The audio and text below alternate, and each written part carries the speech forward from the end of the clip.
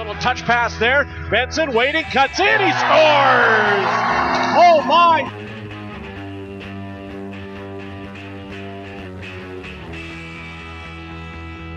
Into the middle, holding, back, Toporowski shooting, shot block, got it back, shot, score!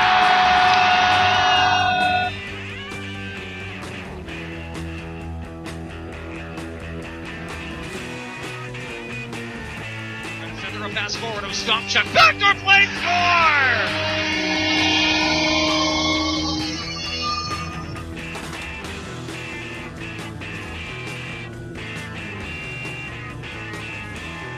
In front, Groove scores!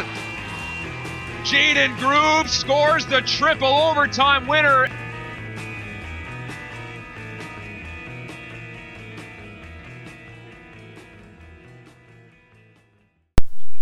Welcome into WHL Unfiltered. Pleased to be joined by the President and General Manager of the Saskatoon Blades, Colin Priestner, as well as my co-host Sean Mullen. So I'm really appreciative you took some time to speak with us, Colin. I mean, it seems like you've got a lot of irons in the fire these days. Yeah, it's been quite the month. I mean, it's all, it seems like I was just driving back to Edmonton today to head to Alberta Cup tomorrow in Red Deer, but I was driving with Dan Tenser, and we were just saying, like, wow, he had that massive car accident almost a month ago, I guess it was, or maybe even more. Right around a month ago, and that was like a near life-changing event. And then all of a sudden, we had those two sellout games with the Pats coming to town with Bedard with 14,600 at both games, and then we played them in the first round, got down 2-0, played a 7-game series in front of 15,000 for the game 7, had a baby in between the 3 days between series 1 and 2, had our daughter Elodie, and then just had another insane series. So yeah, my life's been really weird lately, but really fun. Well, it depends on what your definition of miracle is, but a baby is certainly a miracle. And when you think about Dan surviving the crash he had with the amount of injuries he's had, considering how bad it could have been, that's kind of a miracle. Coming back from down 3-0, it's like a sports miracle. So it's not often you get one miracle, let alone 3 in a month. So it's a lot to wrap your head around, I imagine. For sure. It's been certainly very, it makes you think about life. It makes you think about everything when one of your best friends and your colleague, basically calls you or texts you from the side of the road saying that, in shock, saying something bad's happened, and it's it was a miracle that he wasn't critically injured in that accident. I mean, he was going 110 kilometers an hour and on the highway from Edmonton to Calgary, and hit a black ice streak and went across to the other side of the road and was basically hit head on at that speed. And for both drivers to not be seriously hurt was I think something that Dan's always still having to wrap his head around. Why did that happen? And if it was 1 inch further left or right, then who knows what had happened. But I think it's been incredibly cathartic for Dan to be a part of these last 14 playoff games and be a part of a team that he's had a huge hand in building, and being at the games and getting back on the road last week at the BC Cup, and the support he got from the scouting community and the hockey community as a whole, I think was very life affirming for him. And yeah, I he's a diehard Oiler fan, as I rip him about all the time. He hasn't been able to give that one up, but now he's got that team winning too. So things are, if nobody deserves to have a great month more than him. So I'm really happy that he's had this month to kind of bounce back from what happened. Yeah, I mean, this is a show where we talk about goals and saves, and it's fun and whatever, but there are things that are bigger than the game, and these types of things. Again, having a baby was pretty special, and you talk about this the journey Dan Tenser's on. I mean, it's kind of the type of thing where maybe losing a hockey game isn't the biggest deal, and sometimes it's easier to keep to come back to keep these things in perspective, because you can get wrapped up in it pretty quick. Definitely, I think getting down 2-0 to Regina, and not being our best there at home, and and all of a sudden being down, like we had our net was pulled in the first round down 2-0. They missed an empty net by 1.5 feet. That would have made it a 3-0 series. And could we have come back? Well, now I believe for sure we could have, because we did in the next round. But I mean, at the time, you're not thinking that's a possibility probably. And all of a sudden you tie it up, you win in overtime, and then you win in overtime the next night. And then, you've got a 7-game series with, I don't know how many 50,000 fans probably came through the gates in Saskatoon Center. And it was pretty crazy, but there was nights there where you do lose. Like I remember losing a game or two in that series where, your wife is ready to give birth any minute now. And I wasn't able to go to a couple of those games because in Regina, like that was just too far for me in case she went into labor early, that it wasn't going to be possible for me to go to those games and have a backup plan in case she called me at 6:00 before a game and said she's going into labor. There's just no easy way to get to Edmonton where we were having the baby. So I stayed back and, watching online and, with my brother, it was a weird experience to go through it, but it did put a perspective in it too, where it's like, if we did lose a game or two, and it's like, it's not, the world isn't over, the sun came out the next day, and you live to fight another day, and you do what you can with that opportunity. And that's what our team did. And Dan did. And it was pretty cool to have all that stuff happen. And then Game 7 was a Monday night, and from all accounts was one of the craziest nights ever in Saskatoon Center in the Blades history. And, with a sold out 15,000 there. And I wasn't at that game, but I FaceTimed, luckily the coaches FaceTimed me in the locker room for the celebration, and was able to tell the boys how much I loved them and thank them for what they did, and on FaceTime, and then had a baby 2 days later, and then 2 more days after that, we're in Red Deer. So I playing against Red Deer at home, I should say, but it was a lot happening. Yeah. So this series, how would you sum up, in your mind anyway, how your group managed to turn that around? Because 3-0, 3-1, people do it.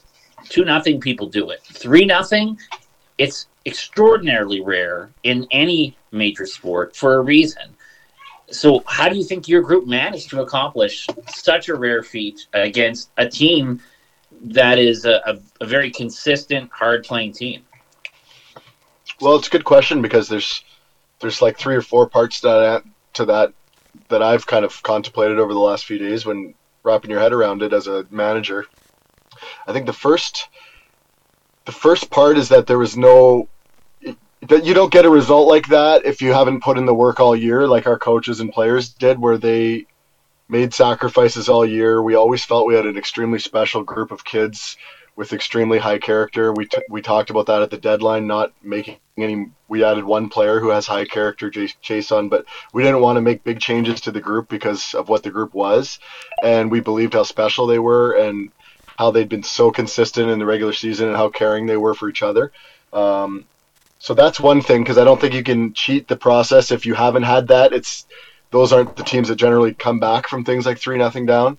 I think the leadership with Brennan, our head coach, along with Dan De Silva and Wasey Rabbit, our 2 assistant coaches, Jeff Harvey, our goalie coach. But those guys believed, and they instilled belief in the kids all year.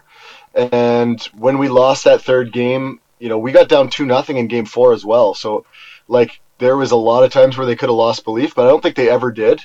And that to me is all about the process that led us there, not like what do we do in those 5 days where we came back and won those games. I think we had built the foundation. We hadn't played nearly to our standard up until Game 4. Like, we were averaging like 19 shots a night on net, and we averaged 35, I think, on the year. So like Red Deer had played almost a flawless first 3 games. Like, they did not allow an odd man rush in 3 games. There was no breakaways. We weren't getting inside on them. I think our players were emotionally exhausted from the Regina series. You wake up and you see your highlights on TSN, you see your highlights on Sportsnet. Everyone's talking about how you had 15,000 people, and you honestly feel like you've won the Stanley Cup, even though you've just won the first round. And then all of a sudden, 3 days later, it's like, here's a tough, heavy, defensive-minded team. And I think our players were kind of it wasn't a lack of effort in any way. I think it was just like a frustration where they weren't getting to play the type of hockey that they've played all year, and it resulted in 3 losses, and really we didn't play well in any of those games or well enough to win, and Red Deer played really good. But I saw a difference. Like there was a couple strategic decisions that Brennan made going into game 4 that opened the games up a bit. I thought they were brilliant decisions that he made there to, take the old adage, like if you keep, repeating the same thing over and over again is probably going to get you the same result. And I think he decided to open it up, and it really worked in our favor. And then once we won that first game, there was nothing but belief. And Brennan just kept telling the guys, like, let's have one more day as a family together. Let's earn that by winning one more game and just get it back to Saskatoon. Get it back to Saskatoon for game 5. And if we're back in Saskatoon, we're going to win game 5. And if we get back, if it's game 6, they're going to be tight. They're going to be starting to question themselves. And if it's back home at game 7, then we're home and we've earned that right by having the better record, and we believe, and we're a team of destiny. And he really got them to believe in that. And those are some of the key reasons. And when you're facing elimination, as we've done now, I think 5 times this playoff, with 4 games this series and in game 7 in the first series, coming from where I played tennis as a college athlete and as a junior, I played hockey obviously before that, but when I kind of chose tennis as a competitive sport over hockey at 12, when I had to kind of choose between the two, when I was playing both, like, to me in tennis, like, every Djokovic has won 23 Grand Slams, and you have to win 7 matches at a Grand Slam, and every one of those matches you're facing elimination. So my mentality and, my messaging to the coaches was like, okay, the round of 16 starts in game 4, and if we win that, then it's the quarterfinals. We win that, it's the semifinals. We win that, it's the finals. It's not like this is a historic thing. We're playing the greatest team ever assembled. It's impossible. It was more like, hey, every team that's won the NCAA championship faces elimination from the first round on to the final. Like, if you lose, you're out. And so, all those things, I think you just try and convince yourself. And if you can play to your standard, then you have a chance to win every game. The first 3 games we didn't really play to our standard, and so I don't think we felt like we had given everything we had and we were 0-3. I think we had felt like, if we had lost game 4, it would have been extremely dejecting for us, because we felt we had this extremely special group all year of character kids. We had this extremely special staff and connection between the players and the staff and management, everybody. And to go out like 4 straight against a team that you finished ahead of in the standings would have been just, I think, like, it would have made us question a lot of things. So luckily that character prevailed, and they took that one game at a time, and one day left, one more day as a family kind of idea. And, Brennan was the architect of that comeback, and the players obviously believed in his message. And families are when you have a family, I've had 10 different teams now, or 9, and there's been varying degrees of that family, but you get leadership like Della Gorjandier, where I know your favorite player, Chad, but just one of those things where I thought it was really interesting in his press conference last night. He said, there's no cliques on this team. And that's something me and Della talked about years ago. Like, we never wanted that in Saskatoon. We always wanted a situation where, like, 16-year-olds and 20-year-olds are friends, and there's no rituals, there's no kangaroo courts, there's no 16-year-olds are, filling up every bottle for all the 20-year-olds and water bottles and all that stuff. Like, we don't believe in that organizationally, and Della fully bought into that. And I think he appreciated that Chase Waters, as a leader when he was younger, never believed in that either. And that's why we were able to be so tight and have 2005s on the ice, 3 of them on the ice with a minute left, protecting a lead in game 6, because our young guys and our old guys are all one big unit. And that was really, really important. And Della, I give a ton of credit to for walking the walk on that, because it's really easy at 20 to say that when you're talking to the coaches or me or whoever, but then do it privately is different. But he did it.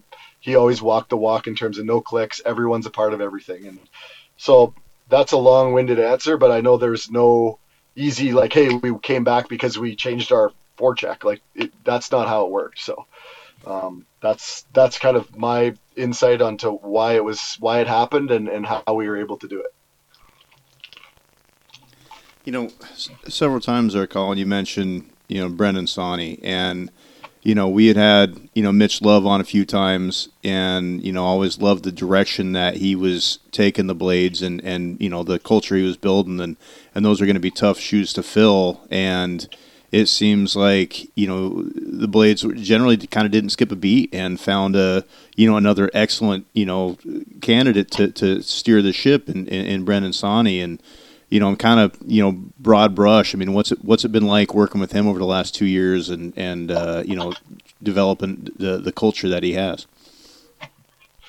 Yeah, it's interesting because when you look at Mitch and what he's done in the AHL, being coach of the year 2 years in a row, and obviously I think he's going to be an NHL head coach in no time here. It's really interesting because him and Brennan kind of learned from the same umbrella, being assistants in Everett and playing in Everett and learning from Kevin Constantine. But as people, I don't think they could be any further apart. Like, their personalities are vastly different. Their demeanors are vastly different. Their approaches are vastly different. So they have that commonality, and you can even see it in like some of the preparation our team does. Like, the same sheets that Mitch put up on the wall for our players on a game day, they look almost identical to Brennan's because they learned that process, but they both took it in totally different directions that, to me, worked for their personalities. Like, what I love about Brennan, like, I absolutely love working with him. He's someone that I want. I obviously he has dreams of, I'm sure, and I know he does, of being a pro coach in the NHL, and he's going to get there. He would be my ideal guy to have, like, forever at the Blades. Like, I would love it if he was that guy that built a dynasty here and worked with kids his whole career, because I think he's so special at it. But I also know that when you achieve great things, you go on to the pros, and that's awesome too. So, but as long as we have him his first and foremost, he's an outstanding person, like a great human being. I met him for the first time a couple summers ago in Vancouver, out by English Bay. We had a coffee out by the water, and I don't think we even talked about hockey for 2 hours. I think we get along really well because we both have a ton of interests outside of hockey, which isn't always the case with every hockey coach. Like, a lot of hockey coaches are extremely dialed in on, as Brennan is dialed in and focused on hockey as well, but that's not, Brennan Sonne is a person, and then he happens to be a hockey coach who's great at it, but he's a husband and a brother, a son. He's a student of history. He absolutely is extremely intelligent, like one of the most intelligent people I've ever met in any walk of life, not just in hockey. And then also has that process that was drilled into him as a young coach, so he can fuse his intelligence with the structure that he learned, and that all those things, coupled with the fact that he's like a great human being, that, like, there's times, his wife is due here in 2 months, and he's going to be having his first little girl here, a daughter, and I just had my second daughter, and, like, there's a time where maybe your wife's feeling down, or maybe your wife's sick with something going during a pregnancy, and he hears about it because my wife and his wife are really close friends now, and he instantly, like, no matter what, like, picks up the phone and calls you. He's like, I heard, is everything okay with your wife? Like, he's a great person, like, hockey aside. So when you marry all those things, I think it makes for a wonderful leader. And he's someone that takes time to get to know. Like, he's not the kind of guy that's going to walk into a room and the first time you ever meet him, if he's in front of a group, it's not like he's going to, it's not like he's going to lead the greatest victory speech in history just out of sheer charisma and everything. Like, he's a person that he builds his mileage over time by showing the people that he coaches how much he cares about them and how much he can help them. And he works on it all day, every day. And that's where you get the mileage that you get out of him here. And, that's where when we sat and talked for 2 hours the first time we met, we were talking about how we'd both visited Auschwitz and at different times in our life, and how that day for both of us kind of affected our lives when you get to see something so horrific and real from history that, changes you when you go there. And those kind of things, like, maybe, I don't know, maybe there's some people in hockey that would be like, why does this guy want to talk about Auschwitz for an hour instead of instead of like what he'll do for the team. But that's Brennan. You get to know him first, and you build that mileage, and then you give him the runway to take it from there. And that's what he's done, and incredibly proud of him. So he's awesome. Colin, when you were, looking at the sold out crowd and the energy and excitement around the team, and seeing, the success in these game sevens, and now advancing to the conference final for the first time since the early 90s. Do you reflect back? I mean, it's been 10 years since your family bought the team. I think you've been general manager, 7 or 8 of those years? 6 or 7, I think. I can't remember. Yeah. I think Bob Woods, after Bob Woods left, he was there 2 years. So, yeah, it'd be 6 or 7 years as GM, yeah. So it's been a process. And the Blades were in a tough place when you guys took over, coming off the Memorial Cup and some disappointments and a very long rebuild you had to go through. And then COVID interrupting, Kirby Dach going to the NHL early, and COVID interrupting your other opportunities in the playoffs. And it probably starting to feel like, are we ever going to get the payoff? Did you allow yourself, while you haven't reached the ultimate goal yet, obviously, of getting that championship, did you allow yourself to take a moment and reflect back on how far you guys have been able to come as an organization in that time?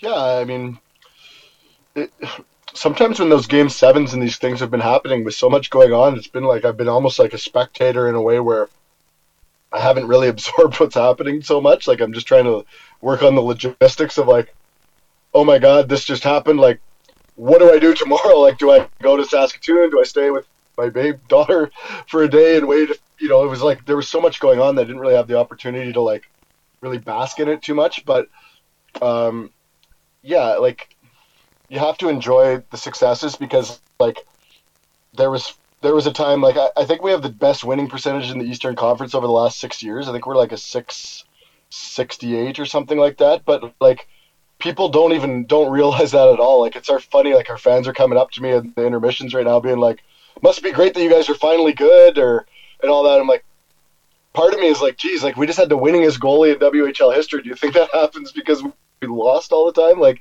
we've been winning for a long time, but because of COVID, because of these things, and you don't have the long playoff run because, we lost in a really tight series when Mitch was here with Kirby in his draft year in the second round in 6 games to PA, who won the championship. The next year, COVID took away playoffs. The bubble, we were great, but nobody cared. Nobody watched. It was just basically for the kids. And then last year, we lost in the first round in the 4-5 matchup. So I get it. I know why people think that we're finally just good, but there is always a little bit of me that's like, hey, we've been good for a long time. And I have that pride because before we were good, I couldn't go anywhere without hearing that I was the wrong guy for the job and people didn't want me running. People didn't believe in me, or people thought like, why is this owner's son or this old folk singer or tennis player, or whatever they wanted to say, like, why is he here? And that was definitely tough. Like there was times where, it's like I'm in a city, living in a different city that's not the city I'm from, with my wife, about to have our first kid, and it's like nobody in the city wants me here. Yet you have to just keep believing in what you're building, because we knew what we were building, and we not every person in the city is fully educated on what your depth chart looks like going forward, or what your winning percentage is, or anything like that. They'll see the headlines, or they'll see like the key thing they want to look at. So there was times for sure where that was really difficult mentally to go through, but I credit a big time Hilty in terms of being that rock for me as my kind of right-hand man in all things Blades, now Rush, now Arena, baseball coming up next year. Like he's not only like a lifelong best friend now, but he's also an extremely talented hockey guy, extremely talented sports person, and just a great human being. And him and Dan were instrumental in making sure that like during those tough times that they said like they knew we were on the right path, and to don't cheat the process by here, trade 2 first-round picks so we can sneak into 8th place and get the fans off our back for why didn't we make the playoffs for 4 years, like that kind of thing. So they believed in what we were doing as a trio, the 3 of us, Dan and Hilty and myself. So always indebted to those 2 guys for that. And the most fun part of this success now is seeing Hilty, who's been with the organization for, 20-something years, seeing the tears streaming down his face last night after winning that game, and geez, he gave me a bear hug. Like we call him the honey bear. He's a big man, and I think I jumped up into his arms. I'm like 6'2". He's probably like 5'8" or 9. And I jumped up in his arms and he grabbed me so tight. I think I like broke a rib or something because I'm feeling it today. Like I'm feeling every time I take a deep breath. But that's the passion Hilty has, and so it was an unlikely trio. I'd say the three of us. Like Hilty was a trainer, Dan was a disc jockey or radio host at Edmonton, and I was at the time like a folk singer, tennis player guy. So it wasn't the most likely trio, and certainly a lot of people didn't believe we would be able to build a good team and a sustainable team. But, we just laughed today. We're on our way to Alberta Cup. We have all of our draft picks. We have a first rounder, a second rounder, 3 third rounder, 3 or 4 fourths, and we have 6 or 7 really good 19-year-olds, and they're all going to be playing in the league as 20s next year, and we can only keep 3. I think we have 8. So that's a tough choice, but we also have 2 starting goalies and a really good young one. Like, we've got tons of assets, and we didn't blow anything up to get where we are. So I think we feel like we did it the right way, and we endured the pain that maybe we had to go through 5-6 years ago. Well, and you mentioned the on-ice success had been already starting to come, but one of the realities when you take over, you're the general manager and president, but the on-ice product is only a part of that reality. And the Saskatoon Blades just didn't have the standing in the city that you would think they would. The fan base wasn't engaged. They weren't cool at all. It just wasn't cool to be a Blades fan. Our fans, I love our older fans, but people in the building. That's the crazy part to me. Like, we used to have nothing but senior citizens at our games and some kids. We did $5 kids tickets in hopes that we would draw families, and it worked a little bit, but every time you turn the music up to get a better atmosphere, like a 70-year-old fan would email me during the game saying, "Turn the music down. This is not a rock concert." God, I know that from even back in the Royal days. It was, yes.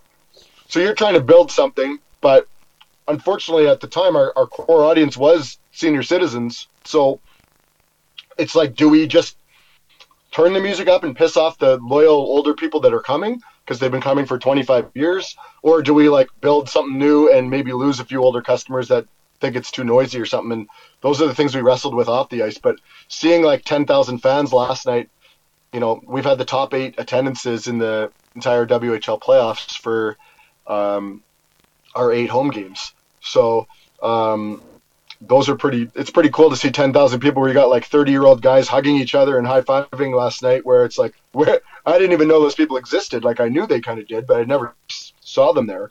And it was one thing to see them with Bedard.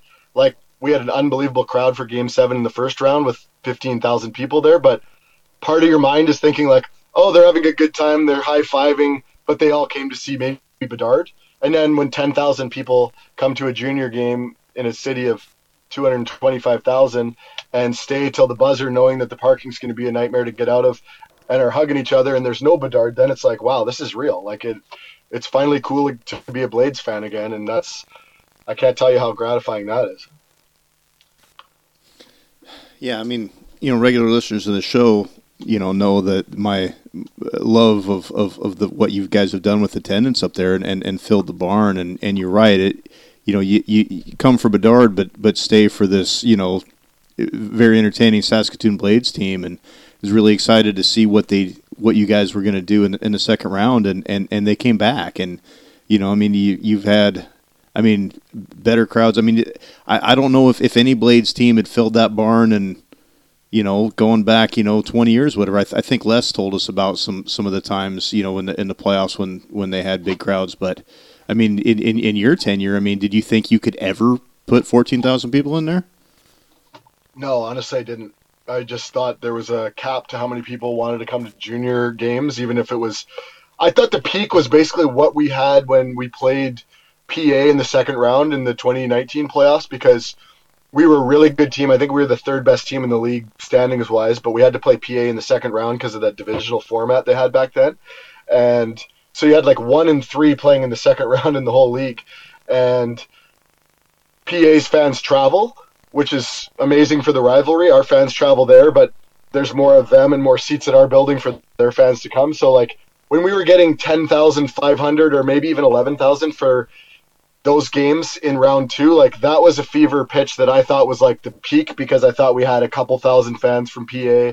It's a natural big rival. It'll get a lot of the hockey fans who aren't maybe specifically Blades fans. So it's like, hey, there's a game 6 with the Blades and the Raiders in the second round. That seems like a big event. And I remember hitting refresh on the Ticketmaster app that we have as, management. And I was like, oh my God, we're going to hit 10,000. And then having hit that now, like, I don't know how many times in the last month with the 2 regular season games and all the Bedard games in the first round, and then this round again, like it's been crazy. We've had 76 or 77,000 fans through our building in the playoffs alone. So I just didn't think that would ever happen. And it's kind of like a dream come true, but it's not something you want to be too deluded on, because we could be the best team in the league next year, and there's no way we could ever replicate what happened with Bedard being a once-in-a-lifetime player and generating that much interest. Game 7s, comebacks, like we could win it all next year, and I don't think it'll ever be like this when in terms of like that many people coming through. It's just been a glut of good fortune. I've often said, though, I think, I look back on the Oilers in 2006 and the Flames in 2004, the Canucks in 2010, that sometimes a fan base that's been getting a little disengaged needs something to grab onto to get that next generation. So, this is a great step towards pulling the next generation in. What do you think you guys have to do? And I'm sure this is part of your off-season strategy, so it's not, you haven't figured it all out yet. But, what do you need to do as an organization when you have a chance to grab these fans to try to make more of them? You'll never keep them all, but more of them a part of the organization going forward. Well, I mean, firstly, in this day and age, you've got way more data now to market to, and you got way more people. Like everyone who buys a ticket on Ticketmaster has an email address. These people have come to a Blades game or 2 or 3 or 4 now, and you've suddenly got a much bigger group to work with. So it's on the business staff and us to come up with really exciting game nights and fun things to bring people out during the regular season. And I think it starts now that like there's thousands of kids in Saskatoon who are idolizing the Blades again. So engaging with them, keeping the kids' tickets really cheap at $5, and just having people want to bring their kids because they're fans too now, and it's not a chore to go. It's fun. Our in-game production has gotten way better, and I think that was our biggest emphasis internally. Was we knew we were getting those 2 sellout crowds for Bedard at the end of the regular season, and it was like unprecedented to have. But it was like, let's not rest on our laurels here. Like, let's put on the best halftime or intermission shows possible. Let's have our in-game guy be on his absolute A game. Let's have really cool contests and prizes. Let's make sure our music's loud and our DJ's got an awesome set list. Like, we wanted to, and then let's make sure our kiosks, like we have merchandise kiosks, not just a giant line at the Frozen Pond store, but let's have like 4 or 5 shadow merchandise stands throughout the building so that it's not a piss off to have people line up for an hour to buy a hat. Like, we wanted to put our best foot forward so that people who came said, like, I came to see Bedard, but like, wow, I might go to a playoff game. That was fun. And certainly that I owe a lot of respect and gratitude to Tyler Warwick in the business department with the Blades and the Rush for being the catalyst of those things, and just an incredible guy that we're extremely lucky to have, heading up our business operation, and he's very progressive. He's not scared to do stuff that people would think like, oh, that's maybe out there, or maybe that's, he stands by what he believes and what we believe in as an organization, and he empowers his team to do it. So he's been a big part of not only having these crowds there, but making them want to come back. Yeah, I mean, that's got to be a really interesting, an exciting challenge in that, in theory, I mean, again, you guys have, a bigger barn than a junior team could really want or need or even use. And so in theory, like, you have no ceiling, no cap on how many butts you can put in seats. Again, we compared to Prince Albert before. You mentioned a couple thousand fans. That's the entire Art Hauser can come to your game, and you can absorb that. And so it's like, in some ways, like there's no limit to each individual game that you guys could fill with fans in the stands. It's got to be really kind of a unique challenge. Yeah, it's kind of a double-edged sword because for all those years, your biggest attendance in some of those years was one night you'd get 5,000 fans or 6,000 for your biggest night or a special event night or something. But like you just wished you had a barn that had like 10,000 less seats because it would create a better atmosphere and there wouldn't be the morgue feeling that we used to have 8, 9, 7 years ago when we were getting nobody at the games. But now it's also the opportunity that like we now know that 14,500 or 15,000 people can come to a Blades game if you give them the right reason. Maybe that's a generational player, maybe that's a game 7 or whatever it is. There's reasons that people come, so that capacity now becomes an opportunity instead of a curse. So it's one of those things, but it also is really difficult because demand is something that like business 101, obviously you need to have, if you want demand, then you can't have an unlimited supply and there'll be no demand. And we have an unlimited supply during the regular season. So nobody really thinks like, I got to get my Blades tickets today for the game tomorrow. Like a lot of our fans walk up to the gate and will buy tickets at the door. So like it's changing a little bit online with that, but it's still like, you can't really create a fake demand when you know that there's going to be 10,000 empty seats even on the good nights. So you have to make the atmosphere as best you can, close the upper bowl and hold to that where you maybe open one section, but you keep it to the lower bowl. And I really like our atmosphere when we have 5,000 people there. I think it's a great atmosphere when the lower bowl is full and the upper bowl is closed off. So that's been an improvement too. And that was a battle for 2 or 3 years to like, do we open up the top? We had a bunch of season ticket holders that had been sitting up there and we'd had sections with like 8 people in them. And it looks like an empty building and everyone's spread out, but they didn't want to leave those seats. So like, we had people threatening they'll never come to a game again if we close the upper bowl because they like sitting up there. It wasn't as crowded and they had their own row. And we made the hard decision to just be like, I'm sorry, we're going to move you down. If you don't want to stay, then I'm sorry, I guess you're not staying. But we had to do something to address the atmosphere, and that was with the curtaining off of the upper bowl except for special nights. So that's one way to create a little bit of demand. But yeah, it's always a work in progress with a big building. Now, looking on the ice again, you guys don't get a chance to rest and to celebrate and to think about this historic achievement.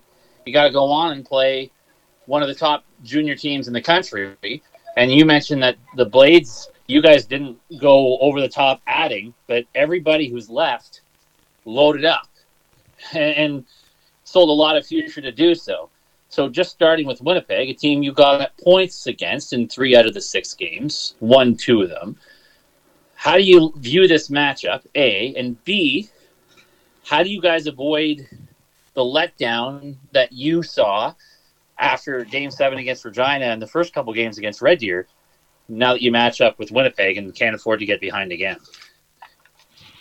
Yeah, I think it's interesting really to think about because both series we've gotten down 2-0 and 3-0, and certainly I think one of the best parts about this group is that they'll learn, like they learn from what they do, and they'll change certain things up. And whether it's, do we practice tomorrow or do we just give them 2 full days off, or do we skate in the morning, or whatever we think is going to give them the most jump for game 1. Certainly we played 14 games and they played 10, and some of those 10 games were fairly, I guess they didn't really have too many lopsided games in that mix. Against Medhat hung pretty tough. But, we had a lot of overtime games and a lot of crazy drama. So we probably have been emotionally through it a little bit more. But we're also, I think, at a place where we kind of feel like we're playing with house money here. Like they don't have a draft pick in the next 4 drafts, I don't think. Maybe 1 or 2 picks here and there.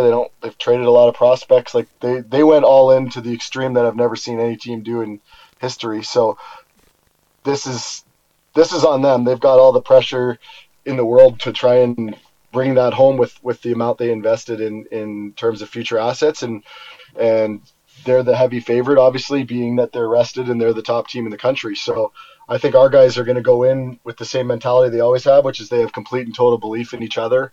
They believe they can beat the ice. They know we've done it before. We match up fairly well against them. They're really skilled.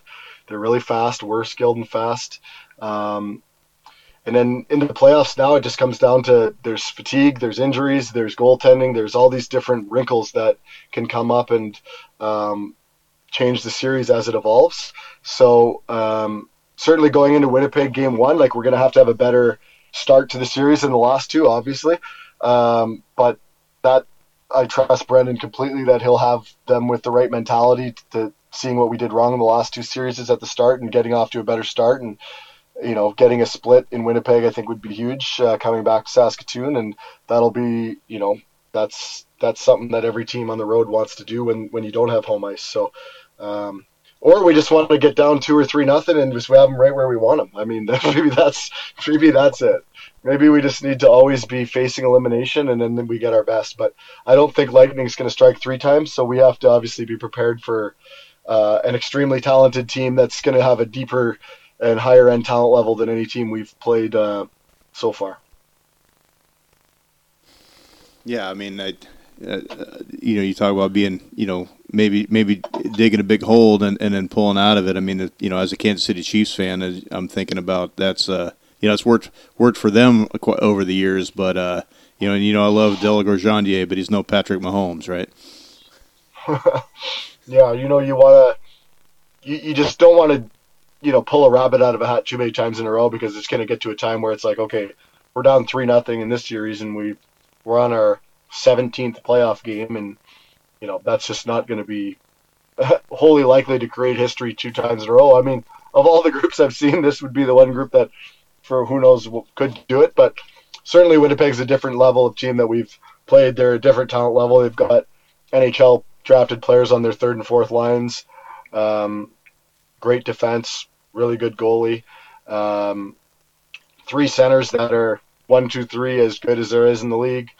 You've got Ostapchuk, you've got Savoy, Geeky. Like these are all future NHLers. So our guys know the task though, and our first 2 centers most nights are 155 pounds with Weens and Wong, and they don't give up anything in terms of will. They don't give up anything in terms of compete. So I never bet against these guys because they're extremely resilient and they want it really, really bad. And I think wanting it more than the other team there's going to be no group that wants it more than ours.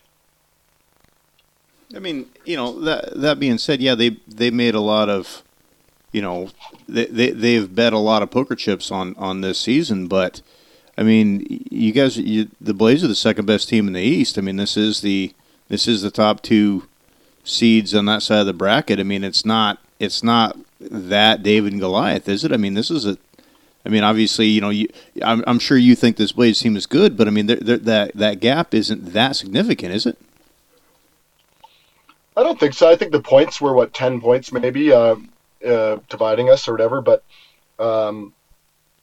We also went through a time where we had 5 or 6 guys that are key guys injured for months on end, where we had Pillar, Weens, Sidorov, Parr. We had 5 or 6 guys that were just out for a long time, and I think we had a little 500 run there for a month and a half, and that was great to keep our head above water because we got guys like Hansen and Parr and Keller, and these young guys got to play up in the lineup and got to experience playing top lines because they were the next men up.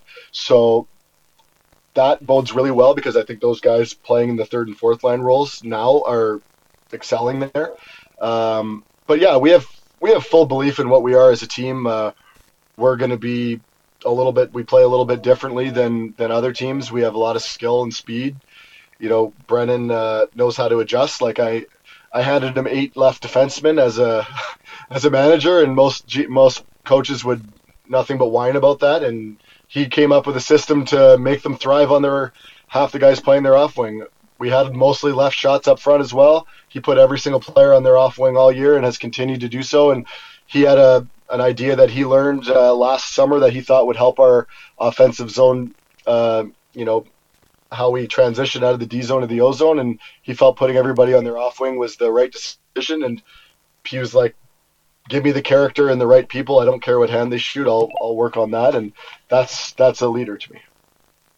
You talk about those evolving strategies, and you've been doing this job, as we said, for 6-7 years now. how much of it has surprised you? How much do you try to find that next thing that, there's a lot of traditional people in junior hockey. I mean, that's not a criticism, it's just a reality. There's a lot of people that came up in a traditional route. You mentioned how unconventional you guys are as a group. So you talk about your coach trying to find these new ideas for how to take advantage of certain situations. How much has that been, a part of your strategy to try to find an avenue that someone else isn't utilizing, or get ahead of the game in some way so that you can find an advantage that you might have had on somebody doing it the more traditional way? Yeah, that's kind of just ingrained in my DNA as a person, and when you're heading up an organization and you have the privilege of doing that, I think it would be disingenuous to have the organization operate in any way that wasn't in the manner of which, like, was being truest to yourself as a leader, and what everybody within that food chain is going to have their own unique way of doing things. But I think being innovative, being open-minded, being kind of, in terms of, like, when we first got there, I felt like I could not believe how old school the league was, or the just general way of it was. Like, I just was shocked. Like, I kind of knew a little bit because my brother played in the Western League as a goalie. My dad played in the Western League as a goalie, and I've been around a lot of hockey rinks my whole life. And I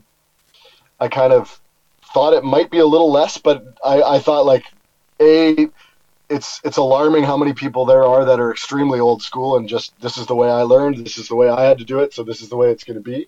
And then it has evolved. I think at first I was a really big outcast, and I think there's been a wave of people that have come in with different ideas, maybe more progressive in how they look at the sport or how they look at athletes or whatever it is. And now it's not, I don't think it's as different as it was maybe 10 years ago, but certainly there's organizations that are far more older school than us, and some are super successful, some aren't. Just like some progressive and new school organizations are successful and some aren't. I think as long as, for me, everybody's empowered to be themselves, be a great person, that's our biggest thing in all of our businesses, is be a great person. Like, don't have anyone on the team or in the management or selling tickets that you wouldn't call to take care of your kid at 3 a.m. if something happened and you needed them. Like, you want people that are genuinely great people, and empower them to come up with great ideas and think outside the box. And then, since that's how I've always thought as a person, that's how I was raised, that's where I've got successes in my life, from being myself. And that's kind of, you want to just look at the organization, to me, in a way that funnels that down so that everybody has that mentality. And if that's the case, then I think, at least, if anything, you're going to be authentic and get the most out of yourself, and not trying to be something you're not. Like, I'm not, if I go try and be Daryl Sutter or something, it's just not going to, it's like, we would be very, very different in terms of our upbringing, our experience, our age, how we look at things. And I can't be a tenth of the Daryl Sutter that Daryl Sutter would be in hockey. So why would I try and be him? So I would rather be 100% of who I am, and have our own people do that same thing. So that's where a guy like Brennan was extremely appealing to me, because I think he really believes in that same ideology. Yeah, is that kind of the message, even, top down to all the players? Like, I think, your story, and I look at a guy like Wong, who, when that trade happens, you have a bunch of people going, Doc has to go, and they get Wong, and he's not going to be as good as Doc, and Wong hasn't quite lived up to his billing, and then he comes in, and now he's your leading scorer, and he's one of the leading scorers of the playoffs, given an opportunity to be himself. Is that kind of, what you try to do, how you try to approach it throughout the entire organization? For sure. And Trevor Wong is, like, amongst the top 3 most popular players I've had in a decade here. Like, with fans, it's incredible. Everybody's favorite player is Wong. Maybe Spencer Shugrue now after the last couple Game 7s. But, like, Trevor Wong is everybody on our staff's favorite player. He's almost every season ticket holder's favorite player. He's an unbelievably good person. And yeah, when you trade Doc for him, it's like, well, Doc wanted a trade. It's like, then if you think Saskatoon is not the place for you, then that's okay. Like, everybody's got their own path that they want to be on, and you bring in a guy like Wong. It took him a couple months, I think, because he was so shocked by the trade to really go all in. But in that last year and a half, like, there is no, I guess it's 2 hockey seasons now. Like, he's gonna go down as an all-time Blade. Like, he's an unbelievable player. He's an unbelievable leader, and as good as he is on the ice, he's better off the ice. And so you make a trade like that, and yeah, there's going to be some people that say, "Oh, why did Colton Doc want to trade or something?" It's like, lots of people want trades for lots of different reasons.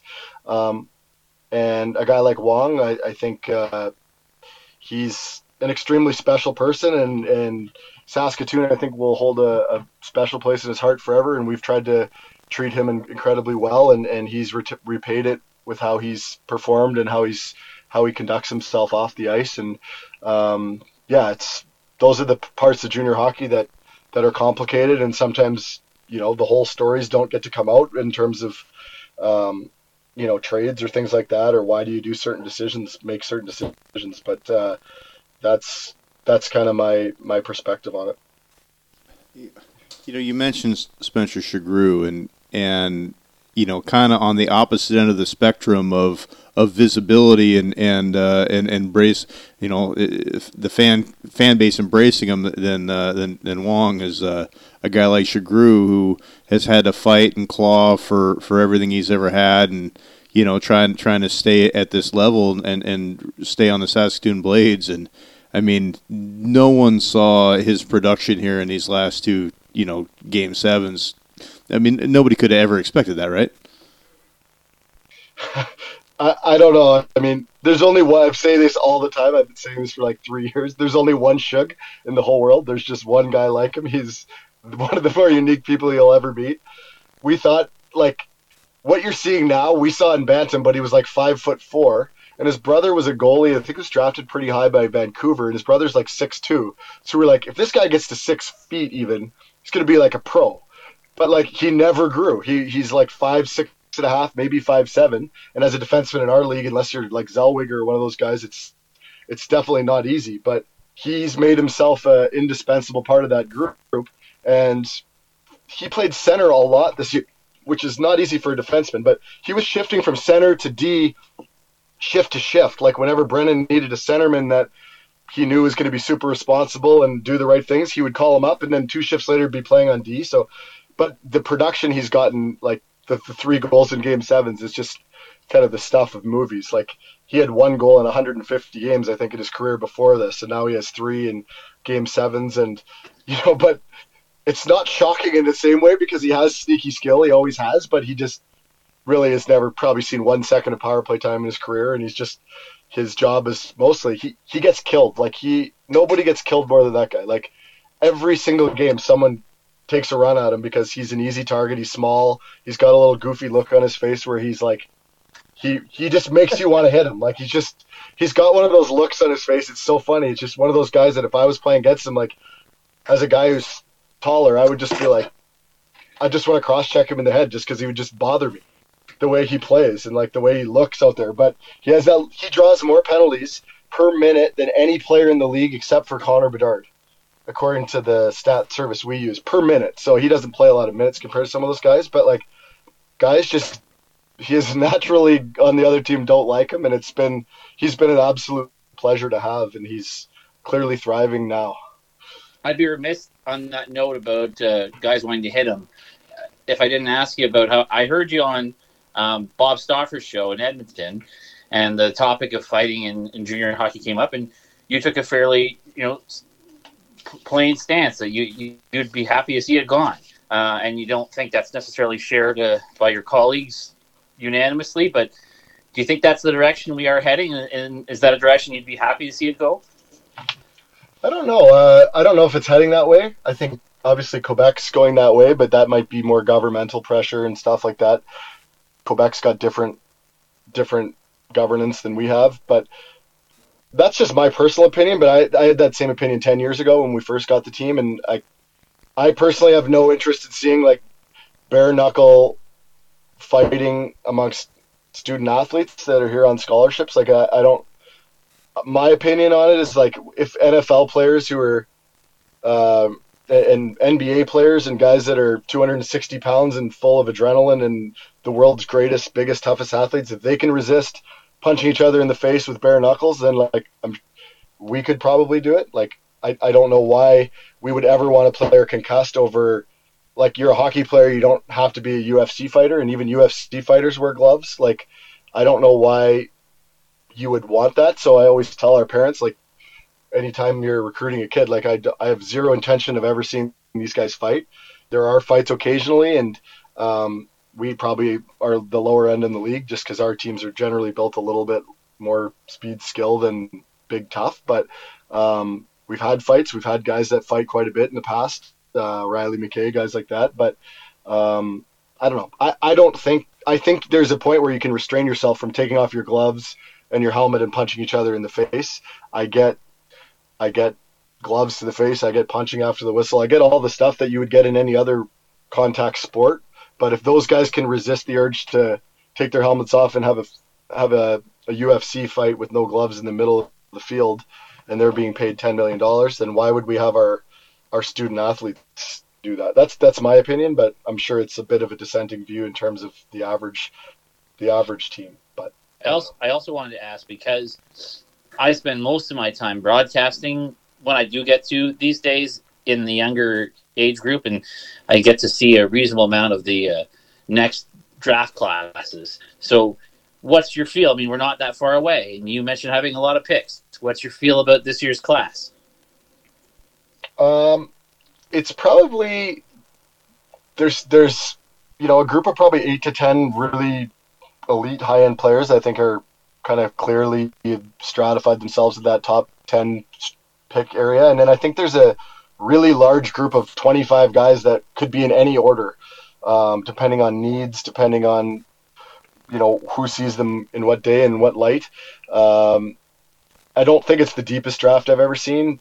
If I'm being honest, I don't think it's like, but then again, it's always relative to how your peers do. Like if you can get a player in the 7th round that outperforms everybody else 3 rounds ahead of him, then you've won. Whether that guy goes out as a Hall of Famer or just a good Western leaguer, that'll remain to be seen. And sometimes it's the years we think are the weaker drafts that you look back in 5 years and you're like, how many of those guys are signed to NHL guys?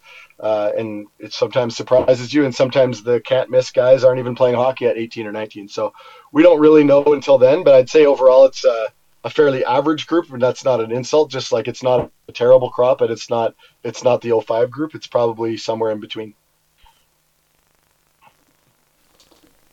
Colin, you opened up earlier, and I really appreciate that about some of the struggles early on with people kind of looking at you a little funny as far as your background and did you earn your position, and there was definitely on ice struggles. It was a long slog after that 2013 Memorial Cup. I mean, was there times when you questioned yourself if you were the right guy for the job? I mean, you mentioned you just had to have belief in your process, but I mean, we all have self-doubt on we're doing the right things. I mean, what was that struggle like when you were trying to convince yourself that you belonged in this role?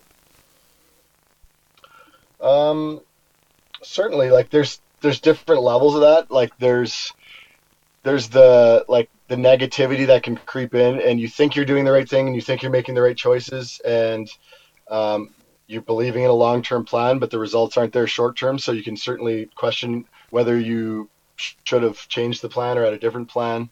There's the other side too, which is like I have suffered from depression for a long time. So I'm someone that mental health is always kind of at the forefront for me of my mind, and like my current level of happiness is always kind of on my mind, and I'm not like shy about talking about it or whatever. If players or anyone asks, like it's not something I hide from. But that's like 6 years ago. That's where it's like it wasn't so much can I do this, it's like, is it worth it? Like, is it, I think the plan is going to work, but like, is it worth the like the vitriol from people that you've never met before because you didn't make the playoffs 7 years ago or something. Like, is that worth it, or is it just going to take too long before your vision can come to fruition? And I always did believe in our vision, though. Like, I just wouldn't have done it if I didn't believe in our vision and had a plan. And you have to adjust your plan all the time.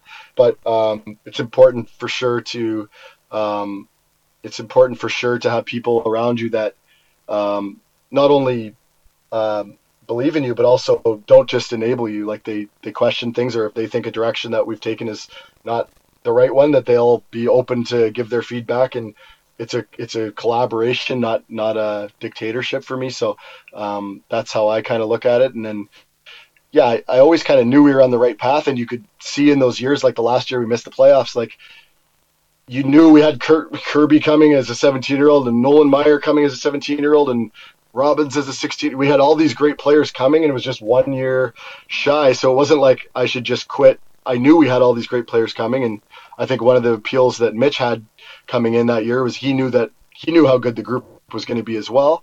And then when we got 99 points that year, it wasn't like a shock. Mitch said in his first press conference, like, I took this job because I know how good this team's going to be, and they're ready to take the big step. So, maybe if we had faltered that year and missed the playoffs, I would have lost all belief in what we'd planned, but I never did get to that point.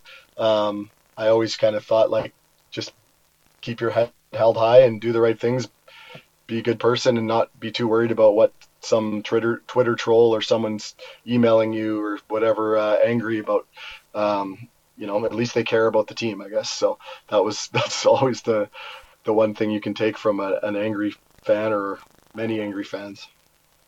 I appreciate you talking about your own journey with that and with mental health, because there's not enough people that are, in positions to influence or in positions to reach others that are willing to be vulnerable and do that. And so many of us go through it, but not enough of us talk about it. And, I think that message really matters, and it matters.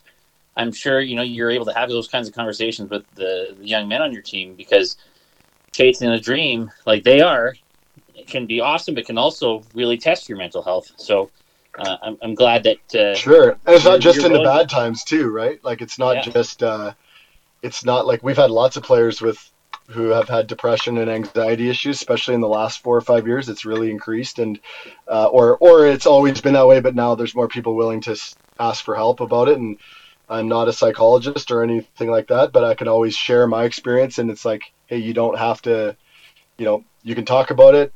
Hey, you can get 3 goals in a game and feel like shit the next day. That's normal. Like, you're not a freak because you're not on cloud 9 and the next morning you're wondering why aren't I feeling great? Why am I still down today, even though I had a great game? Or it doesn't have to be that you're depressed because you haven't had a point in 10 games. Like, I could be depressed the day after a game 7 that we won. It's just, if you live with depression for 10, 20 years and it's part of your kind of identity, and you have ways to deal with it and ways to help it and talk to people about it, or medication or whatever, there's so many ways to help. At least, like, that's where you're letting the light in my opinion. And so, like, if you can provide that to some players that are going through that, or a player, you can make a big difference in their life, at least maybe encouraging them it's okay to go talk to a psychologist or psychiatrist, or go get help and put it out there. Like, you don't have to be drowning in it. And hopefully if people like our players, if they know that it doesn't have to dominate your life, or it doesn't have to be the stigma that you carry around, that you're the depressed player, or like, it's just, we all have our things in life. And I think that's a big part of my job, to me, is to make sure all our players are as happy as they can be and thriving. And not everybody's going to be thriving all the time, even if they're playing well. There's other stuff going on in people's lives that no one has any idea about. So just encouraging people to be open, talk about it. And our coaches are really great with that. We've had several instances in the last 3 or 4 years where we've had players that were clearly not doing great. And it's never like, oh, fuck, why isn't this player doing this better? Or why are they not working this hard? Or why do they look disengaged in a skate in the morning? Like, they're always like, hey, I think they need a mental health tune-up, or they need to check in. And that's really important to me, to have that layer of support with the coaches, because they're the ones dealing with the players on a daily basis. One more thing that's always been there, but now we're society a little more comfortable and talking about it, bringing it to the forefront. And this is more of a statement than a question, but you guys did a really good job on your Pride jerseys this year. Those were really, really sharp jerseys, and it's a cool initiative that the teams are doing, or a lot of the teams anyway. And I just thought those jerseys were great. Yeah, they were really cool. Like with the Blades and the Rush, we did our Pride night, and it was amongst the more disappointing experiences I've had in sports was the amount of fans that were going on Facebook and Twitter, and just thousands going I swear 90% of them wouldn't have even been from Saskatoon. They were just people that jump onto whatever cause they can online. But it was I'll never come to another game. I'm canceling my tickets. We'd have all these people emailing furious that we were doing it. And it's you know what? If those are the type of fans that don't want to come, please don't come. I think our business will survive without you. If you're going to be that intolerant and that hateful about, especially in a league that has an openly gay player, and certainly more players than him who are gay that aren't open about it, based on the number of kids that are in the league. It's asinine to think that you wouldn't show your support to them, but there's certain walks of people that find that to be highly offensive and wrong or whatever it is, and they don't want to participate. But that was really disappointing that we had thousands of messages, especially on the Rush one, where it was just people saying they'll never come to a Rush game again because we did that. And it was there is a time where as a business you have to be that's okay. If we're not going to cater to that kind of hatred. There's just zero place for that for me. So you take a stand and you might lose some fans, but we're going to do that every year. So that's something Tyler really, really believes in too. And Tyler's there was times where the Rush thing was happening. I was we're getting all these emails are we going to even have any season ticket? All these people are saying they're canceling their tickets. Tyler was they're not going to cancel their tickets. And Tyler would pull up 90% of the names of people who sent the email saying they were coming were never registered in our system in the first place. So it's I don't know if they were from Alabama or something. They were sending emails, or where were they from? But most of the people didn't even have their name in our system, so they weren't season ticket holders. But they were posting on Twitter or Facebook that they'll never come to a game and they're canceling their tickets over this jersey. It was I don't know, I just thought it was really sad.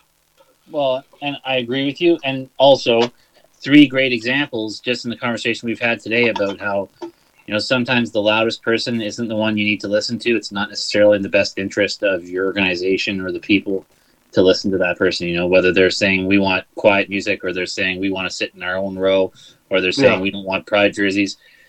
Sometimes you have to make those hard decisions, but in the end, it ends up being the better thing for the health of your organization. And it seems like it's had that result for you guys. For sure. I think you got to stand by your beliefs, and you stand by your doing the right thing and being inclusive. And if we had a player that came up, told us that they were gay, that would be totally great. That's awesome. At least they're being themselves, and they're on a path to being open about it and happy. And I have a ton of respect for Luke Prokop for doing it. It was a very, very, very hard decision, I'm sure, for him to make, but what a trailblazer, and what a fantastic story for our league to have someone of his prominence do that. And in our small way, we want to do whatever we can to be more inclusive in the sport. So, it's a cool initiative. Well, sure, you say you're pumping Luke Prokop's tires right now, but there's a coin flip's chance that you got to play them here coming up. I mean, I don't know if you want to do that. We've got enough guys on Seattle that if we do get there, we have Krinkovic who is there, we have Lambert that we traded there, we have Roulette, they have Gustafson, we have Gustafson, they have Doc. There's a whole lot of storylines that I don't know if that one would be even near the top, but I'm nothing but happy for that kid. That's really cool. And I know we have some similar family friends. I've only met him once, but just a brave awesome human being to be a trailblazer is not easy in this world. So I got nothing but respect for that guy. Well, Colin, we've kept you for quite some time, and we opened the show talking about how you got, a million things going on. Should probably put a bow on this. Do you have any closing thoughts about about life, love, pursuit of hockey? No, I hope we have a great series with Winnipeg, and there's 40 really good hockey players in those teams, and should be a lot of fun, and it's really great to be back in the conference final for the first time in a long time, and continue hitting the road between Edmonton, Saskatoon, and scouting and the draft and all that. It'll continue to be busy for me, and but this will probably be the time of my life when I look back in 20, 30 years at that crazy month of April and May, maybe in 2023, where all this kind of crazy stuff happened. But I'm really grateful for the opportunity to chat with you guys and kind of get to talk about some of the bigger issues in terms of bigger stuff than just X's and O's of hockey. There's more to the game, and there's lots to, and it's cool that you guys are interested in stuff like that and talking about different things outside of the usual. So it's been my pleasure, and now I'll go relieve my wife and take care of the baby for a few hours and head to Alberta Cup. Well, really appreciate your time, Colin.